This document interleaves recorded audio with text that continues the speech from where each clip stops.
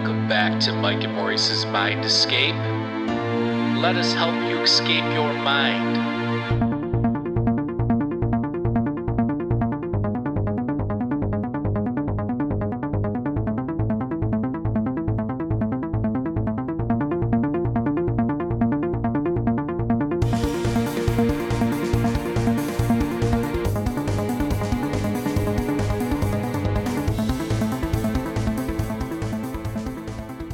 All right, folks, welcome back to Mike and Maurice's Mind Escape. We have episode number 154 tonight. We're going to be talking about The Phenomenon, the new documentary by James Fox. Came out a couple days ago. And before we get into it, why don't you check out our Patreon page at patreon.com/mindescapepodcast. For $2 a month, you'll get exclusive content. We have a bunch of extra content on there if you want to check that out. We also have shirts that just came in, so we'll be figuring that out as well. And then when you're done heading there, head on over to indrasweb.org and sign up to get an alert when the app goes live. And it's an app we created dedicated to rational discourse on all these fringe and alternative topics, and check it out. So Beautiful, beautiful. what's going on? Not much, man. What's the good word? I don't know. The last couple of days have been kind of hectic. We had a lot of stuff going on, a couple cancellations, Yeah. things of that nature. Things, you can't avoid that stuff sometimes, so you just got to keep rolling. But, I texted you the other day, like, we got to check out this documentary, and when you realized it was $20, you bowed out. Well, I didn't want to buy the thing. Well, I would say I hate paying that much too. I like renting things, $4 or $5, fine. For $20, sure. but I had an Amazon gift card, so I'm like, why not? Oh, nice, nice. And it was worth it. I mean, I felt like it was one of the better UFO documentaries I've probably seen. It was narrated by Peter Coyote. Do you know who that is? No. He's an actor. He's been in a lot of stuff. He's, I think, mostly in like the 90s, but he narrates like a lot of documentaries on like the West and like Native Americans and stuff like that. You should pull up his picture. I think you'd know who he is, but he's got like a nice voice for it. It's like perfect. So I thought that was a great voice. I thought there was another actor that was tied to it too, and I pulled up the credits there. Did someone like produce it? Well, the guy that made it's James Fox. I don't know who. They had like, all the politicians and, like Harry Reid and Right. Bill Clinton. Like, it's all like clips, it's all clips from the thing I liked most about it actually was that there's a lot of footage I've never seen. And like a lot of extended footage of just clips you normally see, but you don't normally see the full clip. And they showed a lot of the full clips, which I liked. So. Oh, you know what? I was mistaken. I thought it's a Jamie Foxx. My bad. Welcome home, Mycology. We see you down there. But yeah, I thought it was worth it. I think you should definitely check it out. I mean, I don't know if it'll be at a lower price at some point, but I think you can get it on the non-HD for $15. Not that, if you're going to buy it, you might as well buy it. But Oh, I didn't even see that option. But Yeah. yeah, I would assume that this one's a little better caliber because the other ones are just, not that they were poor caliber, but they were just free on Netflix and stuff. This one actually is a movie that was released, so. Well, this one didn't have like an agenda. Like a lot of documentaries, there is an agenda, but it's not what you think it is, in the sense that like when you watch some of these UFO documentaries, there's a lot of, ego stuff, and then you get a lot of like non-clip things and narratives placed in there and stuff Right. like that. So this was kind of just like purely either interviews with people directly correlated to the whole UFO thing via military and government and stuff like that. But then it was also, you had a lot of, like I said, like extended clips of, Jalen Hynek and, the Rua Zimbabwe stuff and all that stuff. So it's actually, spoiler alert too, I don't want to ruin this if you're waiting to see it. We're not going to. That was what I was going to ask you. I know you wanted to get the episode in real fast, but yeah, I'm sure a lot of these people haven't seen this thing, so we'll tread lightly, folks. Well, I think, I don't know how I've never really, unless it's like a Game of Thrones type thing when you don't want to know who gets killed in the next, Right. there's not really anything that, like, if you're already familiar with the whole UFO topic or, all the history of it and stuff like that, you probably know almost everything in it. So it's not like one of those things where there's like some crazy secret interview that's never been, it's just a lot of like extra footage and longer clips and stuff like that. So did you look up Peter Coyote? Yeah, I did. He looks like a coyote. But yeah, you did you like recognize him? I mean, like I said, he's been in movies. No. Maybe his younger self? Yeah, that's what I was saying, like in the 90s. So it would have been 30 years ago or 25 years ago at this point. He was in Aaron Brockovich, Sphere, E.T. So he's got some stuff in his was catalog. Was he the dad from E.T.? I think he was. Well, he's definitely a lot older now. He's not British yet. Oh, he's an American actor. All right, he's American. Yeah. Patch Adams. He's got a nice not discography, but a nice catalog of stuff. All right, so again, spoiler alert. If you want to see this documentary and things easily ruin stuff for you, abort. So so it starts off with like the whole Kenneth Arnold Mount Rainier sightings in Washington, 1947. I think he's the one that coined the term flying saucer. Not too interested, or I'm not too familiar with those. That's what I'm saying. You should have checked this documentary out because it goes through the history, and I know you're not really that familiar. I mean, I know you're interested in the topic, but you're not really that familiar with a lot of like the detailed stuff. Well, I know the big boys, the 5 that we did because we made that little movie on it, but I've never heard of one around Mount Rainier. It's interesting because I want to hike around that bad boy. Yeah, you should go visit our buddy Lee. I don't know if he lives directly over there, but I know he lives out that way. Yeah. So yeah, that was like the first where it starts off and then goes into this McMillan sighting. I want to say that was in Oregon, maybe 1950. So it starts off West Coast, right after World War II, and then you get to Gordon Cooper, and Gordon Cooper was an astronaut, and I believe he was seeing a lot of weird stuff too.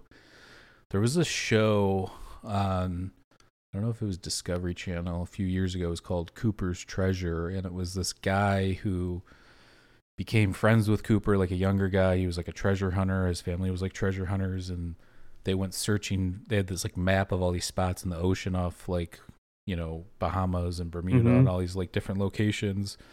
And supposedly there's some weird metal signatures that he was gathering this data from space, Gordon Cooper, when they were, in space, looking down on Earth. So, excuse me. So that's an interesting show. So people should check that out if they're fascinated by that kind of stuff, because I think that there's probably some crossover there to some degree. So yeah, and then it goes into that. So it's like all the early year stuff, and then it goes into, there was some ones I wasn't familiar with, like Nash and Fortenberry, who were pilots who saw stuff over the Chesapeake Bay. They saw like glowing red objects doing 90-degree turns at 12,000 miles an hour, supposedly. So, I mean, again, this stuff has been happening since the 40s, and we know, we've talked about this before, sightings go back since the beginning of conscious man writing these things down or, marking them down. Yeah, it's wild. It's easy to chalk it up to nowadays when we have drones and all this crazy technology. But if you go back that far, it's like, what could this possibly be? I mean, the weird thing to me is like how different everything is. Like, it's an orb, it's a tic tac, it's a triangle. There's so many different shapes and variables and sizes, and there's nothing that's really that I mean, kind of, I guess you could say the flying saucer or the disc is kind of the main archetype of the saucers, but as we see behind you there, looks like you're on Mars or something. I am. Coming live from Mars, ladies and gentlemen. No, true story. I was on Adobe looking through their pictures, and I saw that, and it's kind of almost exactly what I saw in like a meditation one time. It was like a meditation that like slid into lucid dreaming. Yeah. And I was laying there in my bed, just and to my left, everything turned red, and then there was like a flying saucer disc to my left, like a few hundred meters to my left, like hovering, like slowly, like making like a low frequency, like hum. So that was kind of a weird thing. Again, I was like meditating and in like a lucid dreaming type state. So, yeah, it's interesting. I think, but yeah, so I saw that picture. I'm like, oh, that's kind of crazy. That's pretty similar to what I experienced. Have you ever had any weird dreams or anything having to do with UFOs or? Well, I've been partaking in this sober October, so I haven't been having any cannabis in the last week, and my dreams have been absolutely insane. I believe it. Nothing really extraterrestrial, but I did have something. It was more of a fantasy, like a Game of Thrones type thing. But yeah, I actually woke up this morning and I've been working on some music, and I got 2 songs. I'm going to be doing a music video, but I actually had this really good idea pop into my head about a music video idea, and I think I'm going to try and go with it. But yeah, it's interesting how when you're in that realm between being in sleep and awake, ideas come to you, and it's hard to remember them, so I try and write them all down. I think, yeah, some of my best ideas have actually come in like the shower or at night, like, you know, I'll turn the TV off for a little bit and just like meditate or sit in darkness. Those are usually when my best ideas come to me. Yeah.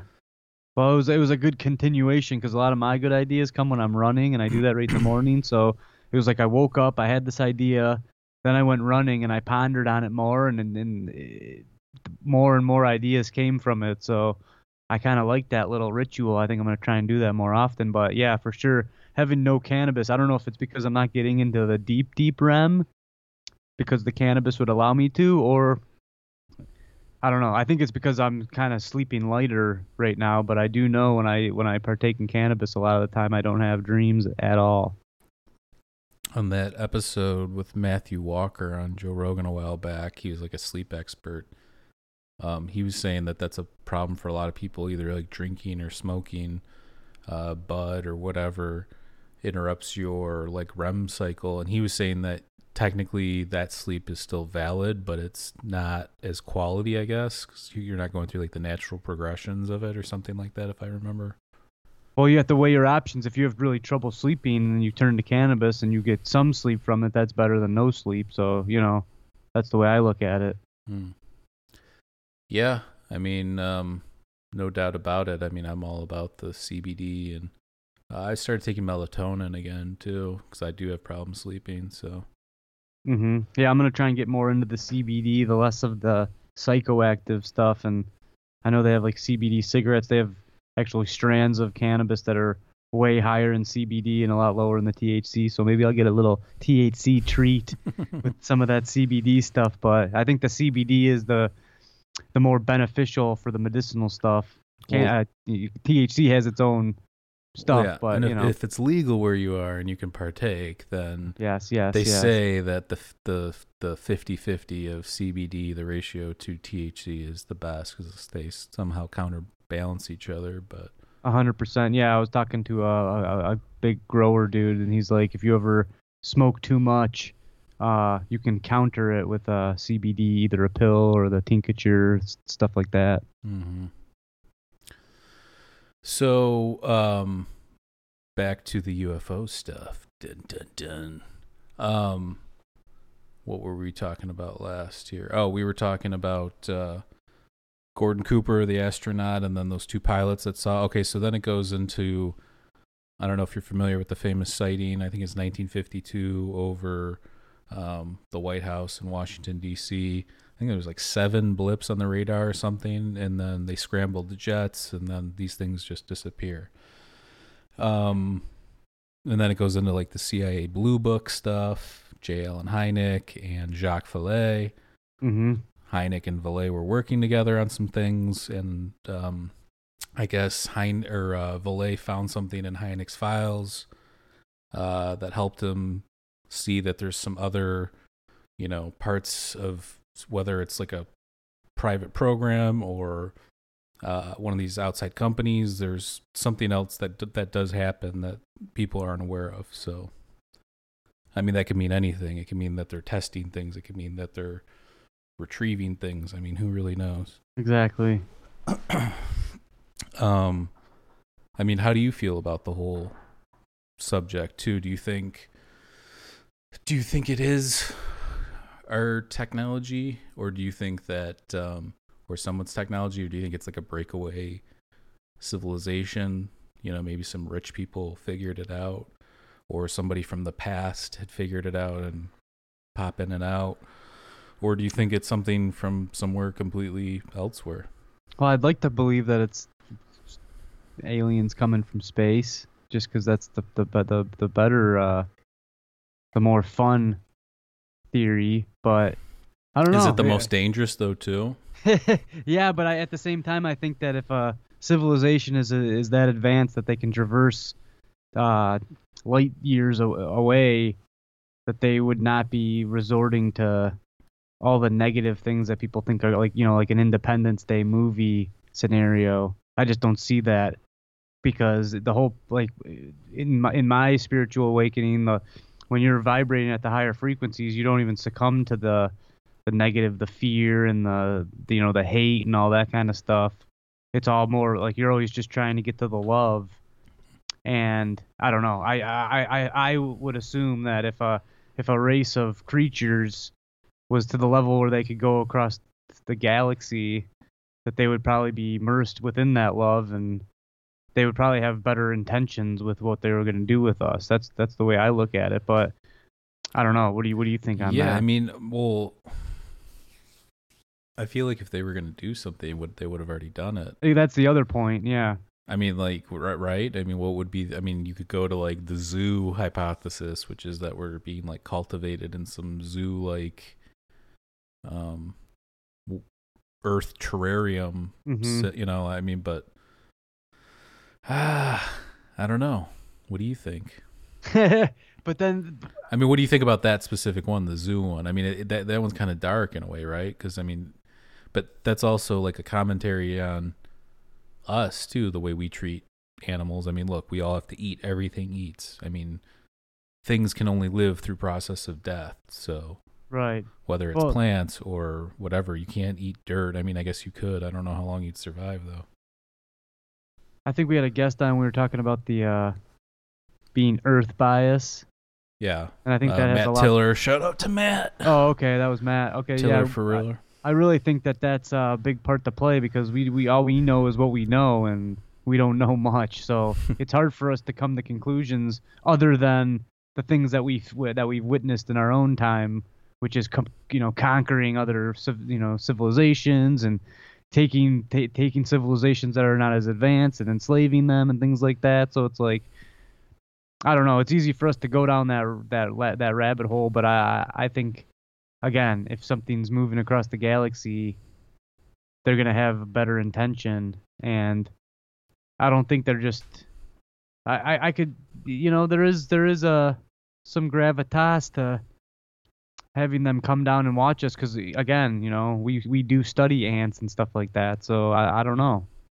It could go a million different ways. And you pointed out that like the evil nature of things, like from our own history and just the way that we've acted in the past, like you've done evil things to each other, and how we're kind of at this point now where everybody, for the most part, realizes everything that's pretty much happened to this point via the internet and things we can piece together and stuff like that. So I think that is in our psyche with it, when it comes to like the fear aspect of it, because it's like, you mentioned all we know is what we know. So when all we know is us, and we've seen what we're capable of and what we've done, things should be scared, in my opinion. Right. So, I mean, maybe they're scared for us. Obviously, maybe we're not a threat to them. If like you mentioned, they have the crazy technology to traverse time and space or galaxies or whatever. We might not be an exact threat to them, but maybe we hold some importance or some value that we're not aware of. I don't know. I like to gravitate more towards the idea that it's some kind of interdimensional thing going on where whatever it may be, maybe it is us from the future. I don't know, but the stuff that really stands out to me is that John Mackey with the kids. John Mack, yeah, in the rural Zimbabwe episode. That's the one that is probably my favorite to look into because kids are pretty, they're not going to make the $20 and watch the documentary because there's like 20 minutes at the end of this documentary on it. But take us through that little tidbit. But again, the kids aren't going to lie about what they saw. So the interesting thing to me about the documentary is they talk about a sighting, I think from 1959 in Papua New Guinea, where I think an Australian guy was, around a bunch of indigenous people, and they saw something very similar to what the Rua Zimbabwe sighting kids saw, which was these beings come out of the saucer, and they had like these like almond-shaped eyes, like, black suits, I think longer hair or something. Mm-hmm. Both of them struck me as being similar, and they're actually not that far in geography from each other, comparatively, when you're talking distances from different countries and continents and stuff. So right. How did the movie like lay out the information? Was it more as a timeline of this? Well, yeah, that's what I was going to say. That it starts off, like I said, 1947, the Kenneth Arnold type stuff, and then starts to evolve. They did Roswell, a little bit later towards the middle, and then they would go into like the 60s, and then, some of the more modern day stuff. Mm-hmm. The A-Tip and Luis Elizondo and Chris Mellon and all the stuff from Unidentified, the Tic Tac, the Go Fast, all those. So yeah. But yeah, so it went kind of in chronological order. And there wasn't any like narrative, like when you look at, let's see, like CE5 or Sirius, those are well made, documentaries, but there's like a message in between some of the stuff, and there's like a narrative and like an opinion, you know what I'm saying? So it's this was more of in the style of just putting clips together of historical things associated with, but there was some interviews intertwined, and there, but it's just well done in that way where, again, the movie speaks for itself. You don't need to have that extra dialogue in there. It doesn't have Mickey York in the background. Mickey Rourke digging in. I swear to God, you get 90% of your words have 90% of the word correct, except for like the last vowel or something. Hey man, there's a lot of going on in my brain. It was Mickey Dork. Yeah. I like that though. Present the information, let us be the judge of it, because with this kind of stuff, you're gonna look foolish to a certain.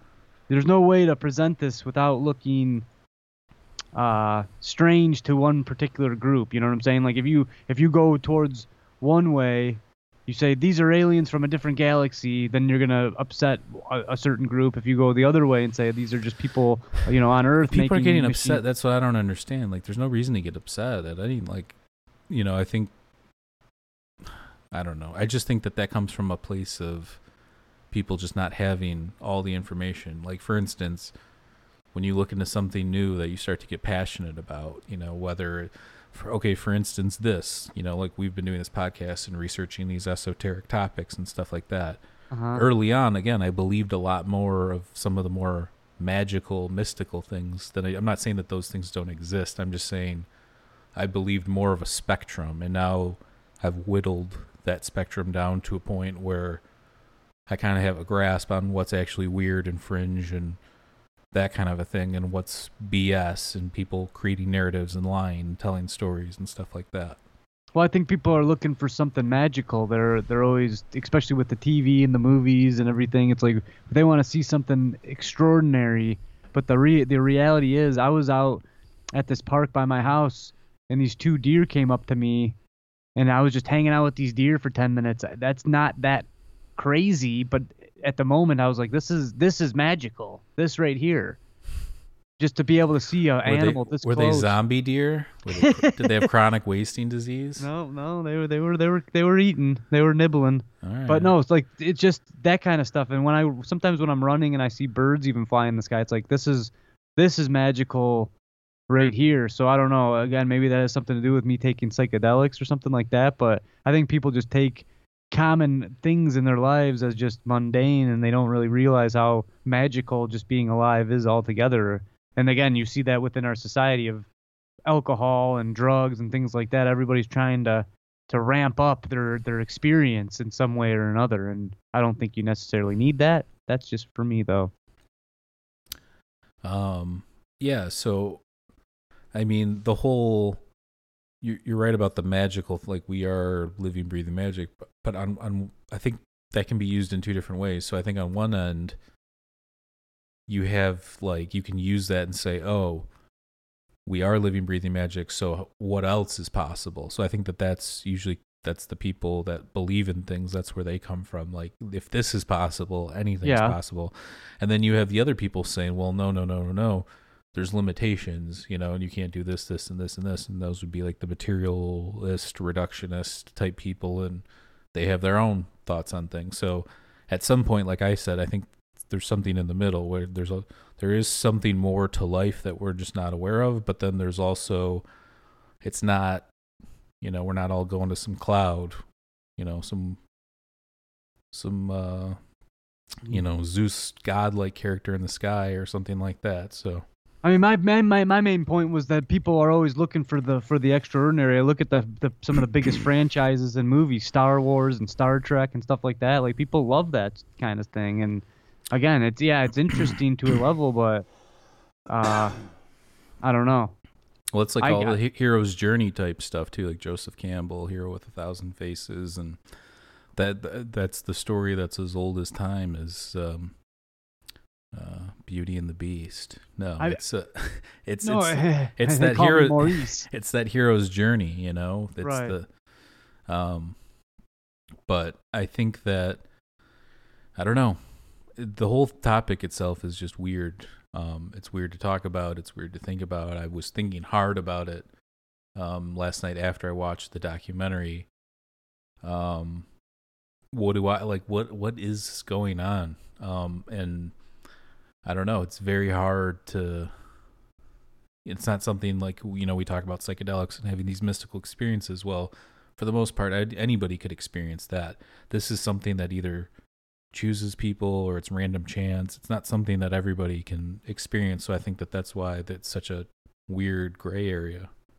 Yeah, and you've asked me a couple of times about what my views on it are, and the bottom line is I really don't have any views. I just take in the information. I'm not going to make a decision one way or another because but what do you think? Too many my times point is, like, what do you think so far? You could say that. Yeah, I could say that's the problem though. Like after we made the Alien top 5 thing, I was super convinced that something went down, but I don't know. I flip-flop back and forth. At this point, I'm just like, there is something strange going on. I'll agree with you on that point.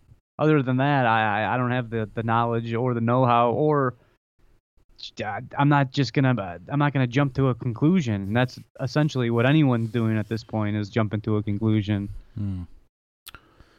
Yeah, but I think you can say what you think so far based on what you know. And by golly, that is what I think. Is what?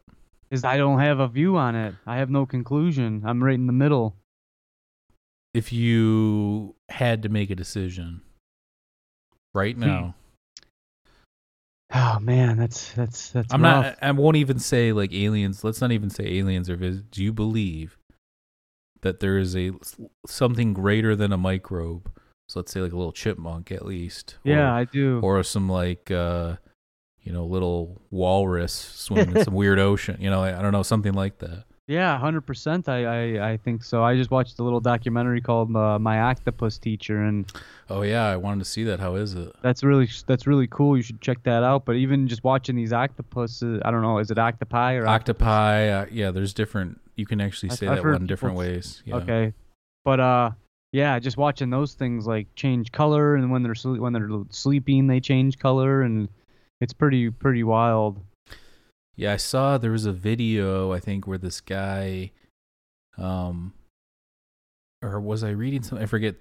There was an octopus, and this guy was like losing fish out of his tank. He didn't know what was going on, and he had an octopus, but it was in a completely different tank. This octopus would like unscrew the latch on its Yeah, cage at night, go out, crawl across the ground on the normal surface, crawl up the side of the other cage, and then go up there and start eating the fish out of the other tank. yeah, and that's one of the main themes in this movie is because they're an invertebrate.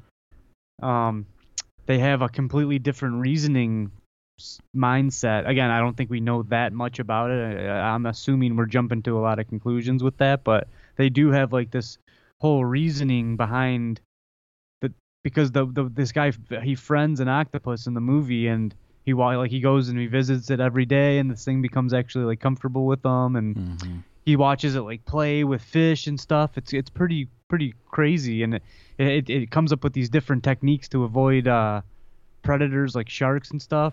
And he just talks about how their mind it works in a completely different manner than ours would.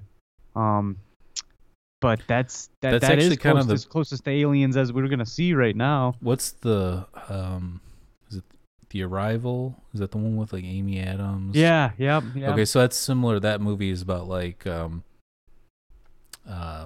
Spoiler alert.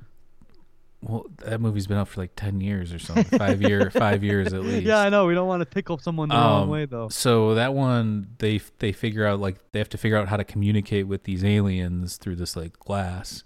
Yes. And they end up figuring out they have like 7 appendages. So I forget what cephalopod or something like, I don't know. It was yeah. 7 appendage whatever. It was like a huge octopi type thing. And they figured out that basically what you're saying, like since it has 7 appendages, it thinks in some sort of way correlated to that, like its cognition. Yeah. So that was how they ended up like figuring out how to communicate with it in the movie. It's actually a phenomenal movie. I like that a lot. Yeah, I like it too. What's the one with Natalie Portman? Do you know what I'm talking about? Yeah, when the Is that one even really crashes? alien? Like, it is alien, but It it's is. not. And then the end of that one's really weird with that bean. Yeah, let me see. I'll find the name of it. I can't remember, but I saw that in the movie theaters. That movie's phenomenal. Yeah, I liked that one too. I mean, I thought the Arrival one was better from like how would we communicate with them kind of a thing, but Yeah, it was a little more realistic. It's called Annihilation. that's what it was, Annihilation. Yeah, both good, really good films. If anybody's interested in that kind of stuff, sci-fi, those are right up there. So back to the review of Phenomenon. It talks a little. Jacques Vallée actually in it a decent amount. I mentioned that file he discovered, and then goes into another school sighting, I think in Westfall, which is in Australia, and a bunch of school kids again. So that was weird too. Like, what's up with these school sightings? Is it some school, some galactic school coming to, learn at the school of Earth? Who knows what's going on there? But, so there were some similarities and some stuff I hadn't even heard of. There's one that was close to home too, the Ann Arbor, Hillsdale area sighting from, I think what was that, 66? Like Gerald Ford, who was a congressman at the time, got involved. Who eventually became president, and Hynek, I think that's the one where they said it was swamp gas. They tried to write it off as swamp gas. And you talk about To the Stars Academy in this one? Yeah, at the end, like I said, they talk about Luis Elizondo, the videos and the Harry Reid stuff and the program. So. Yeah. Yeah, well, if you're gonna make an alien documentary, you got to bring that kind of stuff in there too. That's the most compelling stuff. I mean, thus far, right? Those videos. I mean, the pilot testimonies, all that stuff's interesting. I mean, where does it go from here? Is there more videos? Is there some technology being worked on where we can see more of these things regularly and kind of build data off that? I don't know. Where does it go? That's why I kind of lean towards more of the consciousness-based things, because we have the technology now. We have a phone, we have a camera and a video camera in our pocket, and it doesn't really seem like more things are being caught. It kind of seems like it's still a steady trickle of information. Yeah, why is it always the dude with like the flip phone in modern times trying to catch? You know what I'm saying? Like Same thing with ghosts, though. Like if those things are actually happening, is it in a physical? Is it in our physical realm, or is it more of a mental thing that you're tapping into some kind of other dimension, or something's communicating with you? What if we build? I mean, is it about building algorithms, to help see these things? That might be something too.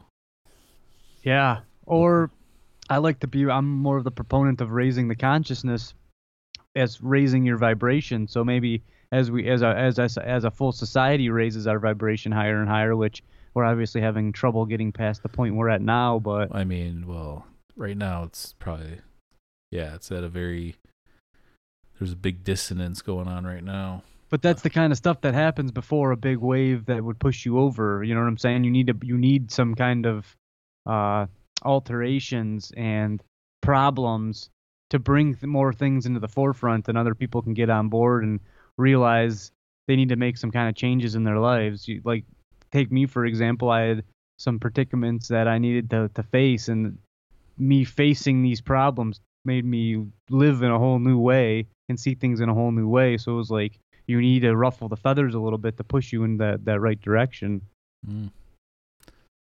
Yeah. I mean, I think that you're right. I think that, you had a little rough patch there and you kind of came out. I don't know. I think you're in the best mindset I've seen you in a long time.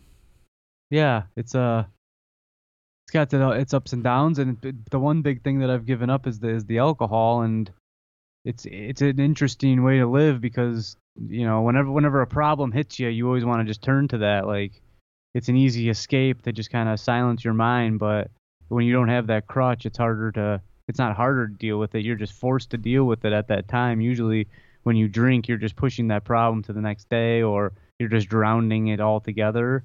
But the fact that you're dealing with things sober, when you fix something, kind of stays fixed. I think for me, it's similar, but it's different. Obviously we have our own things, but yeah, I think that if you can, it's like a bad habits of like thinking, like you get like stuck in these like cycles. So it's like you have to constantly be aware of it and then break free of it. And then, you can get to that point where you're starting to create good cycles. And if you create enough good cycles, well, then it's like, now you can kind of get back to maybe like what you look back as, the good old days of your past or whatever. It's kind of like back into that zone a little bit.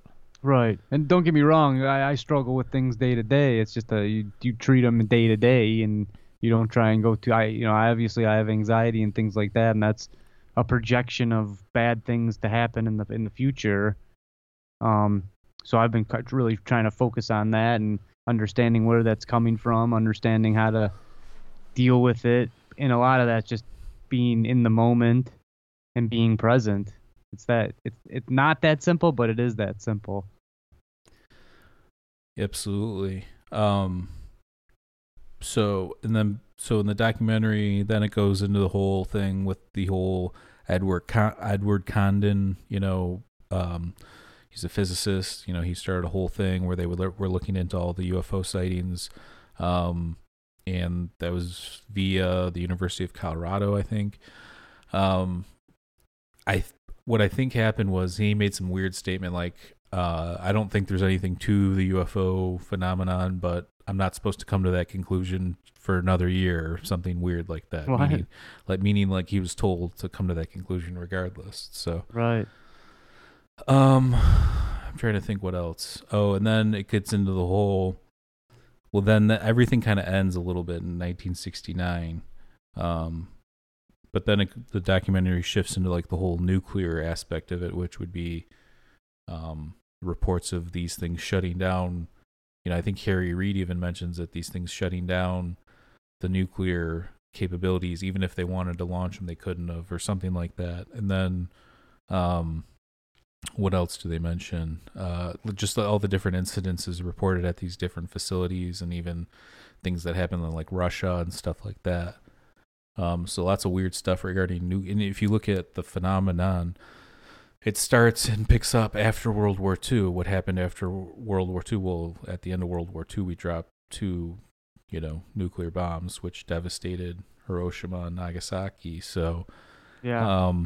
That maybe had an impact on a lot of things. Those ripples might have been able to be felt throughout the universe, in some degree. We talk about Indra's Web, the new app, but that's the concept of Indra's Web, is that everything's connected, almost like a neural net or like a brain. Think of like the universe as a bunch of neurons and everything's connected, and each pearl or in Indra's net, it's like a bunch of jewels and pearls that reflect off each other. So with this concept, the universe is a bunch of connected strings or chords or whatever. So Yeah, and I really dig into that concept myself, because I think everybody on Earth is connected in a way, and we need to embrace that. And when we do, then we treat people as you treat yourself, and that would be another stepping stone into getting into this new level of consciousness. I think sometimes, though, when we talk about these things, when you're talking about, somebody just mentioned dimensions on there. When you're talking about dimensions, interdimensional or like 5D or whatever, we talked about that. I've recommended that book, Flatland, by Edwin A. Abbott. It's like a turn of the century book, but it just describes like what something in the first dimension would see of dimension 2, and what dimension 2 would see of dimension 3, and so on and so on and so forth. So maybe UFOs are something that we're not, we only know of the spatial dimensions that we're aware of now. Does that mean, could there be more? And if there could or is more, does that mean what we're seeing of UFO is only part of something, Right. or the edge of something? It makes a lot of sense that the only way you can capture the UFO is through the mind. Because think about the technology. I was just thinking about this while you were talking. My camera's so advanced. I was out there trying to capture a lightning bolt and just ripping photo after photo after photo. And it's like no one's ever captured a UFO like in a nice camera like the ones that everybody has now. Right. So in my mind, it's got to be something that has something to, it's something built in within you that's allowing you to see this phenomenon. Yeah, it could be also something beyond the five senses too. It could be something having to do with your, I don't know, something weird having to do with like awareness and consciousness. Like consciousness, if it's like a field and not just confined to your brain, then or your body, then maybe that opens up the door to thinking about this thing in kind of a whole different way. So, well, let me ask you this: is there any location on the globe that it seems to be more prone to this stuff?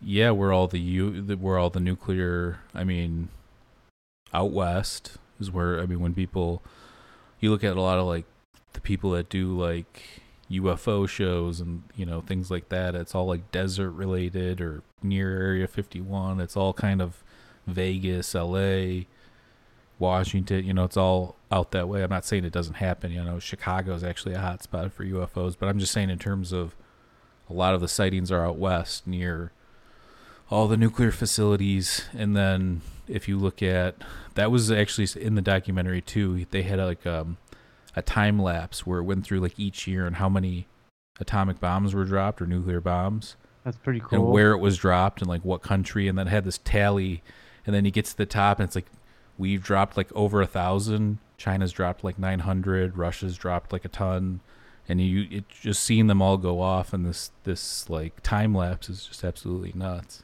Yeah, let me reiterate that it's not cool that there's bombs being dropped, but I'm sure that's interesting to see the level. I've seen like videos of like the best video games for the year, and like the ones that sold the most, and it's crazy to see once you get to a certain time. Yeah, nice pivot, bro.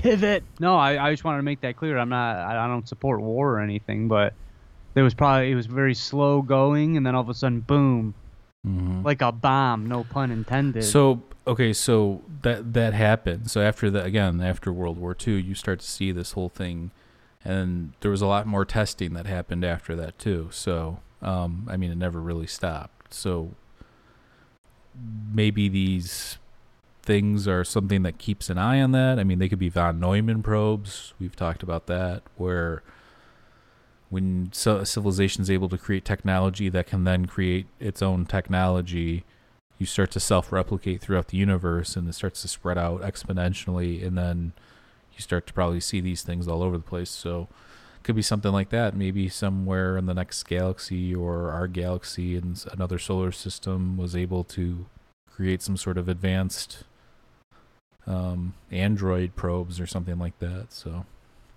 yeah, that would definitely be the way we would do it. But again, we're pretty Earth biased. You and the stupid Earth bias.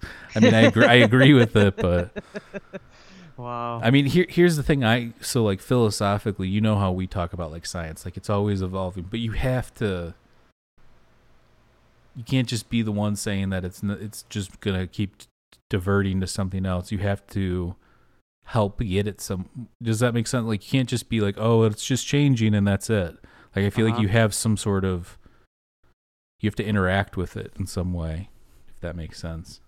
Yeah, for sure. Because I thought about that too. I'm like, I can't just keep saying this is going to evolve, so there's no sense of like latching on, because you do kind of have to latch on if you're going to learn anything. I mean, you can't just, keep saying, parodying the whole scientific revolution and that kind of stuff, because even though it's possible, it might happen again soon, we don't know.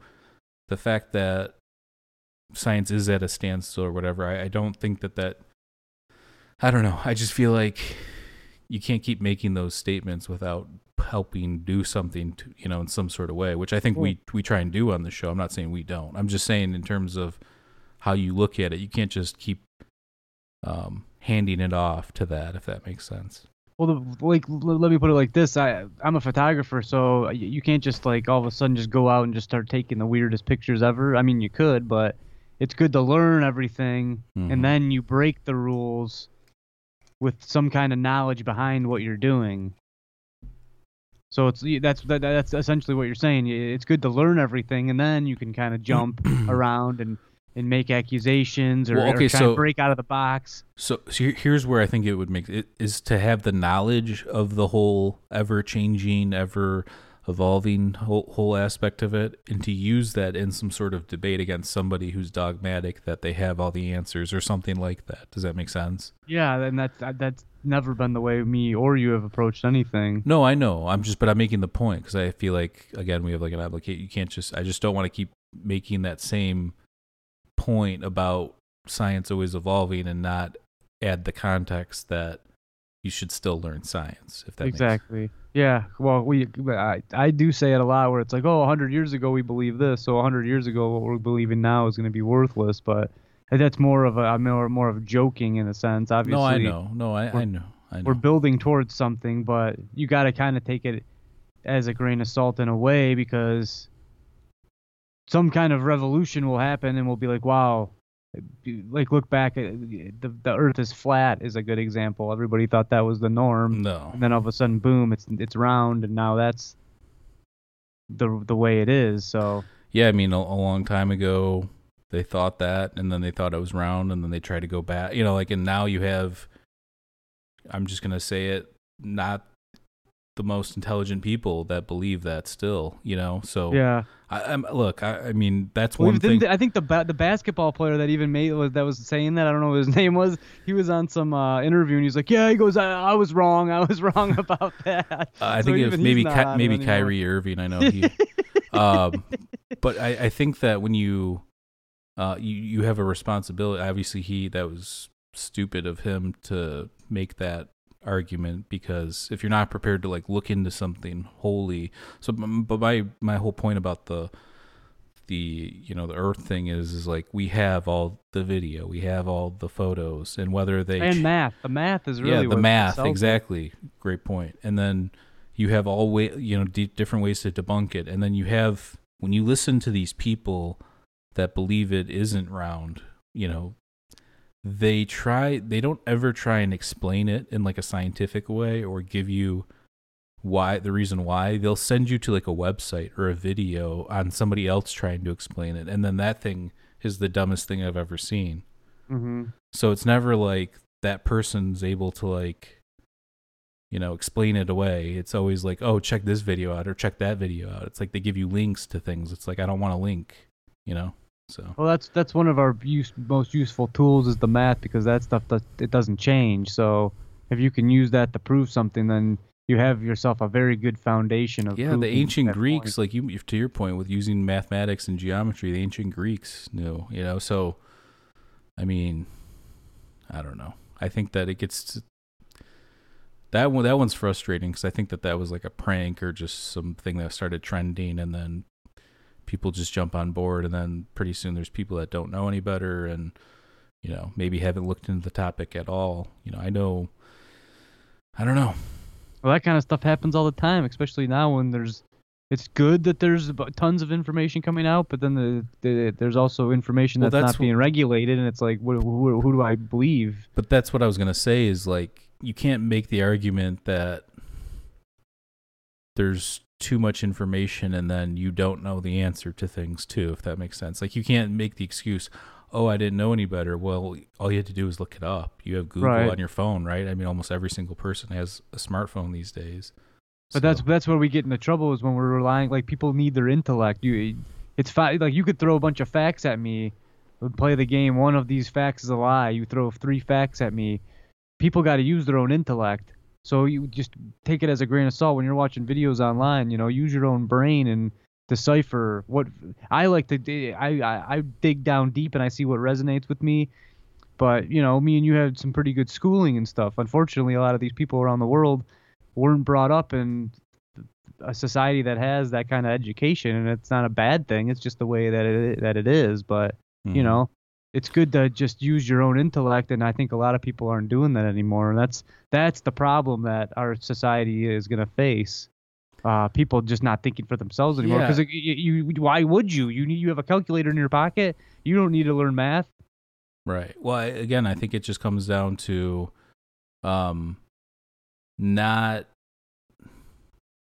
just not having like the drive to like, or the passion. Like, I don't care about that. I'm not going to look it up. So it doesn't matter to them, but they're still going to have an opinion on it. So that's where it comes to this thing. And it's like, oh, you don't believe this or you believe that. So, but yeah, I think the whole, that whole thing should be put to rest. I don't even know why I still see people talking about that, but I don't poo-poo anything though. I'll sit there and listen to somebody. That's my point. When I've tried to listen to just see where they're coming from, right. And unfortunately, not only do I not see it, they send me links. I don't want to see these links. So right.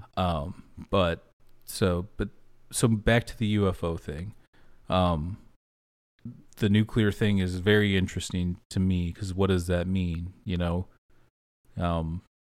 I've gone back and forth on this. I think for sure about extraterrestrial or breakaway civilization checking in on things, making sure things don't get out of hand. But then I also think, well, what if this is just other countries keeping tabs on each other with that whole thing too? Maybe the highest echelons of each society or country that has those capabilities is checking in to make sure the other one doesn't, get out of hand or do crazy stuff or have something they don't, So I don't know. I've gone back and forth on that. I think that the whole turning stuff on and turning it off and stuff like that, I think is kind of crazy. So I think that screams something more weird and mysterious than just advanced technology. But I mean, that's kind of where I stand on that. Well, that's kind of where our family has a connection to this weird stuff a little bit, with our grandfather being a pilot and having some kind of experiences. I don't really know the full story, but I know some stuff happened up in that plane when he had a bomb on board, right? Yeah, our grandfather he wasn't flying the plane. He was on the plane in the Korean War, and they were in a bomber and they were flying. So he was next to one of the bombs, and they had some system where another plane would call them off. But they make the same run like all the time or something, and then they usually get called off, and then sometimes you don't get called off, and then you apparently drop it. This time they weren't called off, but there was also some like weird orb thing in the sky, and this was all during, right after, obviously, the Korean War is a little bit later, but like the whole Foo Fighter thing, I guess it was maybe something similar. And just when they got back down, I guess our grandfather asked the pilot, he's like, what did you see? Because there was this like crazy thing happening, and he said, I guess he like quit, and like his face was white, and he was just like out of it. So I don't know. Mm-hmm. Weird things happen. And actually, that I'm trying to think what episode we did with that was a John long Hogan. time ago. Yeah, it was one of our first episodes we did with John Hogan. I think it was on like ancient Egypt, and at the end, I'll try and find it and put the link at the bottom of this. But he tells the story, which he knew very well. I think it's the ancient Egypt with John Hogan or something like that. Yeah, unfortunately, we really weren't around. Well, we weren't old enough to have these kind of questions for our grandfather, but that's yeah, he passed away when we were like 5. So that's that whole nuclear age, though. That seems to be when things started to ramp up. Yeah. And so, but the weirdness is like, what's going on with all the, I mean, so some things can be explained by natural phenomena, I would think, like some weird lights could be earthquake lights or plasma discharges or something. Of course. Weird like that. But I do think that when you start seeing 90-degree maneuvers and twisting in and out of pilots and up and down and playing around kind of stuff, I think that speaks to something more, obviously. Mm-hmm. Mm-hmm. So yeah, the stuff that we have on tape, obviously we have more technology because we have it on film now, and that didn't exist back then.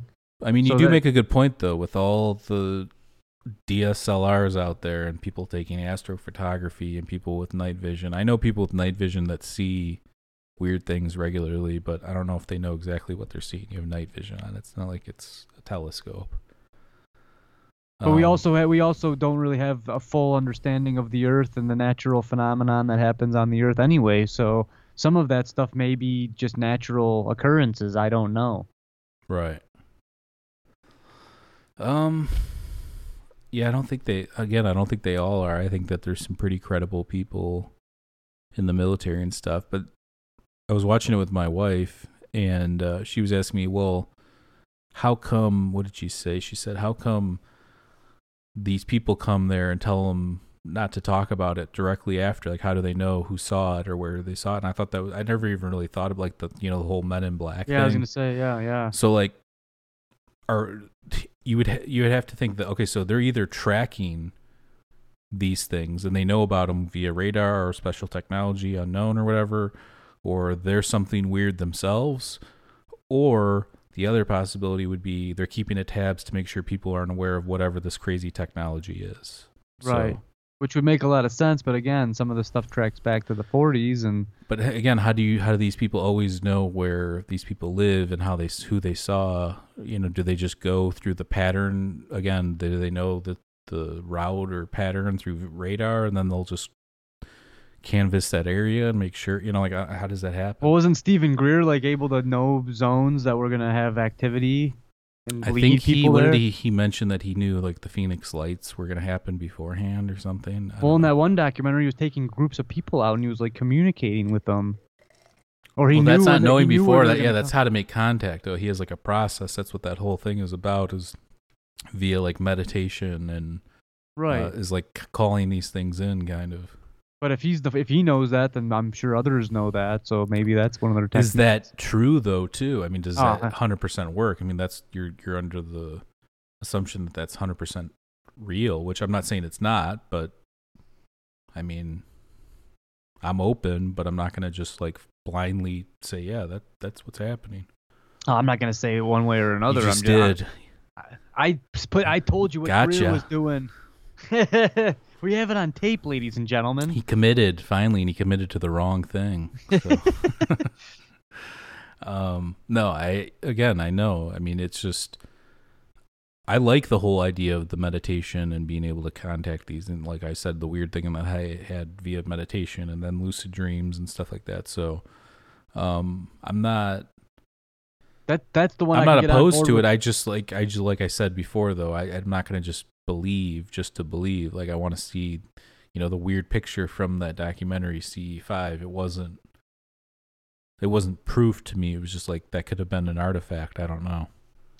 And Well, some of those videos were for sure fake. I think they were either those like lantern things that people throw up in the sky or something, But Yeah. I know not all of those videos I saw in CE5 were 100% the best UFO footage out there. So. Yeah, right. So how does this documentary stack up? Is this probably the best one you've seen, or was it worth the 15? 20. Yeah.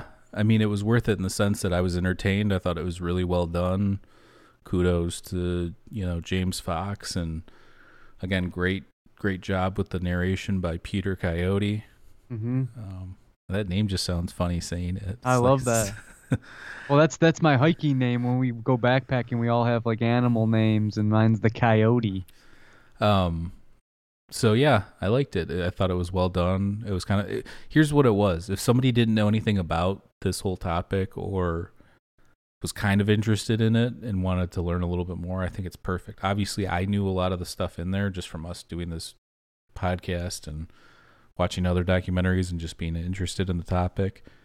But somebody that doesn't have that much familiarity with all this stuff, I think, it's perfect.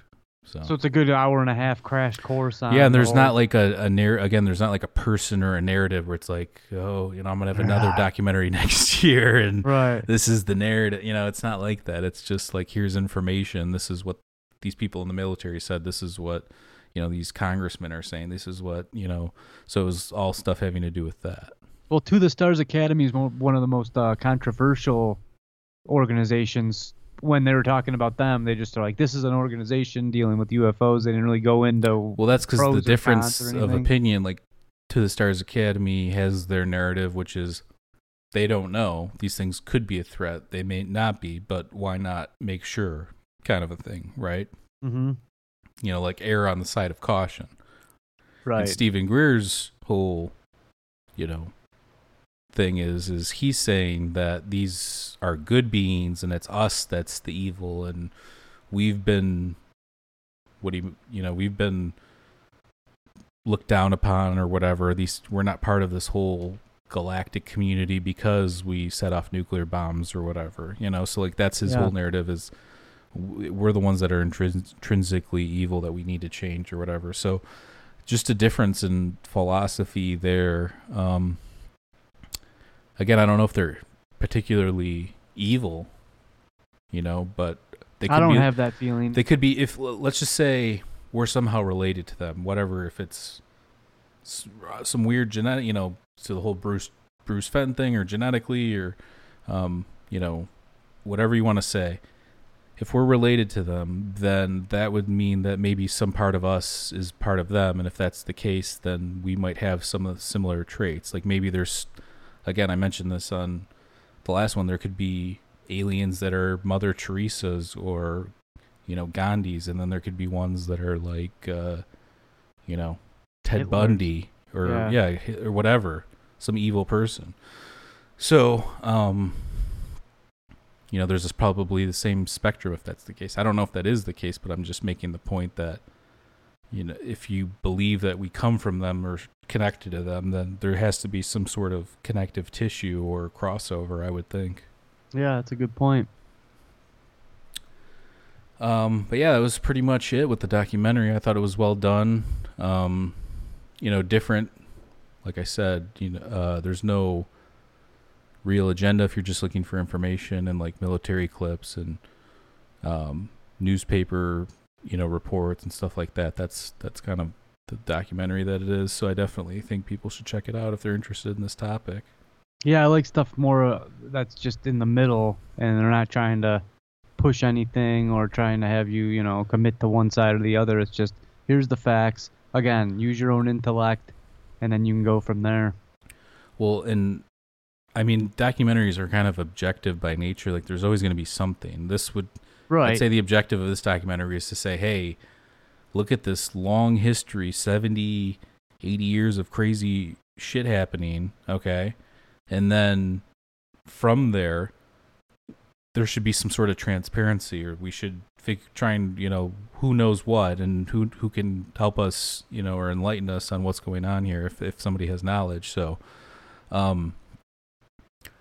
I think that that's the objective, but I think that when you look at, like, again, other documentaries, there's other objectives. And I'm not even saying that they're negative or whatever, biased. It's just that when you make a documentary, there's some sort of part of your ego that's involved. And I felt like there was very little or least amount in this documentary, which is good. Well, yeah, the inherent nature of a documentary is to bring knowledge and awareness to a subject. Right. So that therefore you are trying to sway someone, if it's to save the ocean or whatever it may be. Right. That's the whole point of the thing. So yeah. Right. So, but yeah, check it out. I think it's worth it if you love UFOs or you love the topic. Check it out. And I'm sure at some point it'll probably be available for rent. I don't know when, but yeah, I think it's usually like a month it comes out, especially in today's weird world where movies are just coming out, for the first time on TV, dude, I should have gotten in the game. Like, I remember I told my wife when we first started dating, like 10 years ago, I'm like, how somebody's got to invent just movies right to your TV, because I'll go to the movie theater. I enjoy it, but it's not my favorite thing to do. I just want to see it's a pain. Well, I just want to see the movie. I don't really care, I guess, what the atmosphere is my point. I don't need to be. I have a relatively decent sized screen. I don't need to see it on like 1,000 whatever it is. But yeah. Well, Quentin Tarantino wouldn't agree, but. And there are some, you want to go see Star Wars and 3D IMAX. Yeah, that's awesome, of course, or whatever the case may be. But certain movies, I don't think it matters, or most movies, I should say, I don't think it matters. So, but yeah, like 10 years ago, I said, why aren't we? I wish. So, too bad I wasn't in the film industry, because this was kind of already happening too before this whole thing hit. So, right. Well, I think the movie theater's lifespan's is going to be kind of cut short. It's already getting shaky. Yeah, we'll see what happens. I got to say, though, I hope the one by me doesn't close down, because their chicken tenders are the best chicken tenders I've ever eaten in my entire life. Chicken tenders and a Slurpee, you're in heaven. And they bring it to you too. It's actually, again, I know chicken. Oh, I like those ones. This is trust me, it's the best chicken tenders there ever was. I don't know. I don't know. It's like a 21 and over movie theater too, because they serve like alcohol and they bring it to you and stuff. So yeah, there's one by my house. It's beautiful. Yeah, absolutely. So yeah, for that experience, absolutely. But again, there's a lot of movies that's like, do I really want to see that? And is it even worth it to go to the theater? I think that's what the TV option gives you, is like, I don't want to do the whole thing. And well, there's a lot of movies that I want to see really bad, and then I go and see them. But then there's other movies that I'm on the fence about. If I could pay 20 beans and sit at my house, I'd probably do it instead of going and paying 10 each. Yeah. It's the same price. Yeah, you make a bowl of popcorn, you grab a nice Mountain Dew for you. I know that's your favorite. A little bit of rat juice. And I'm not going to lie. I had a Mountain Dew on my birthday, and this thing tasted unbelievable. Hadn't had it in forever. It was so refreshing. I don't drink them that often, but when I do, it's tasty. Yeah, yeah. But you can't if you have more than one, though, it starts to get, you can't do it. I remember as a kid, we'd have these sleepovers. We get a 12-pack. We thought the 12-pack of Mountain Dew was like a case of beer. And you drink these things and play NHL 96 all night long. The whole point was to stay up all night. But again, I guess that was some weird way of us trying to alter our consciousness. Yeah, absolutely. Candy, sugar. Oh, yeah. We used to do a thing called Smorgasbord, where we go to the store and buy tons of like snacks, and then go to our high school and play roller hockey on the tennis courts. Doesn't even really add up. We're guzzling sugar, but then we're also working out at the same time. But that was the Smorgasbord. Yeah, those hockey games got intense too. I remember there was some diving at points. So. Oh man, I love that. I love that stuff. I miss competitive sports. When you get older, it's just not the same. I could probably get into a league or something, but Man, do I miss those old days. Yeah, I mean, I can't even. I think back. I used to ride my bike like every day to school, and now I try and get on this thing, and I feel old and decrepit. Yeah, well, if you do it more than once, You still ride your bike though, don't you? I ride miles and miles. I went yesterday. It's so nice right now. I'm trying to suck in all this sun until it's going away soon. So Mm-hmm. I don't know. I love Bye-bye. Michigan and stuff, but I'm going down to Florida here in a couple He of goes, weeks. I'm disappearing. Soak up that sun. He's getting sucked up in a UFO, folks. Yep. And on that note, but yeah, that's it. We'll wrap it up here. We have some cool guests coming up, and then we're gonna probably do. Since I don't know, we tried to. I don't know who I was talking to. I think the publicist for Brian Murarescu, and he said something's going on. He doesn't know what's going on, so might not happen. So. Which is a bummer because I wanted to talk to him, and we were going to wait to do our Lucinian Mysteries episode till after we talk to him. But since it looks like it might not happen at all, then hey, if it's in the cards, it's in the cards. We're always down to do it. It's open. I get it. Things come up. I'm not, like I said, it is what it is. But at the same time, we got to keep moving on with our show. So we'll probably do that Ancient Greece Part 5, the Lucinian Mysteries. I want to do that Super Volcano Part 2. And we also have some guests. So beautiful. That's it. And then we're going to figure out, let's see here, this weekend, what's going on with the shirts. Some are already spoken for, but we'll either put the rest of them up on our Patreon, or we'll add like a store page to our website at mindescapepodcast.com. If you haven't checked it out, please go there, check it out. If you're listening on iTunes, Spotify, Amazon, whatever you're listening to our podcast on, because we are on all podcast platforms, please check out our YouTube channel. And if you're watching right now on YouTube, please check out all our audio platforms. And head on over to our Patreon at patreon.com/MindEscapePodcast. For $2 a month, you will get exclusive content. And I think that's it. Nicely said, my friend. All right, well, we love all you, and stay safe out there, and definitely check out The Phenomenon if you have not already. It is worth it. I think I'm going to try and convince Maurice to still pay that $20. He's a hard man to part with money, but I think I can do it. And, yeah, check it out, and we'll check you guys out next time on Mind Escape. Cheers. Bye-bye.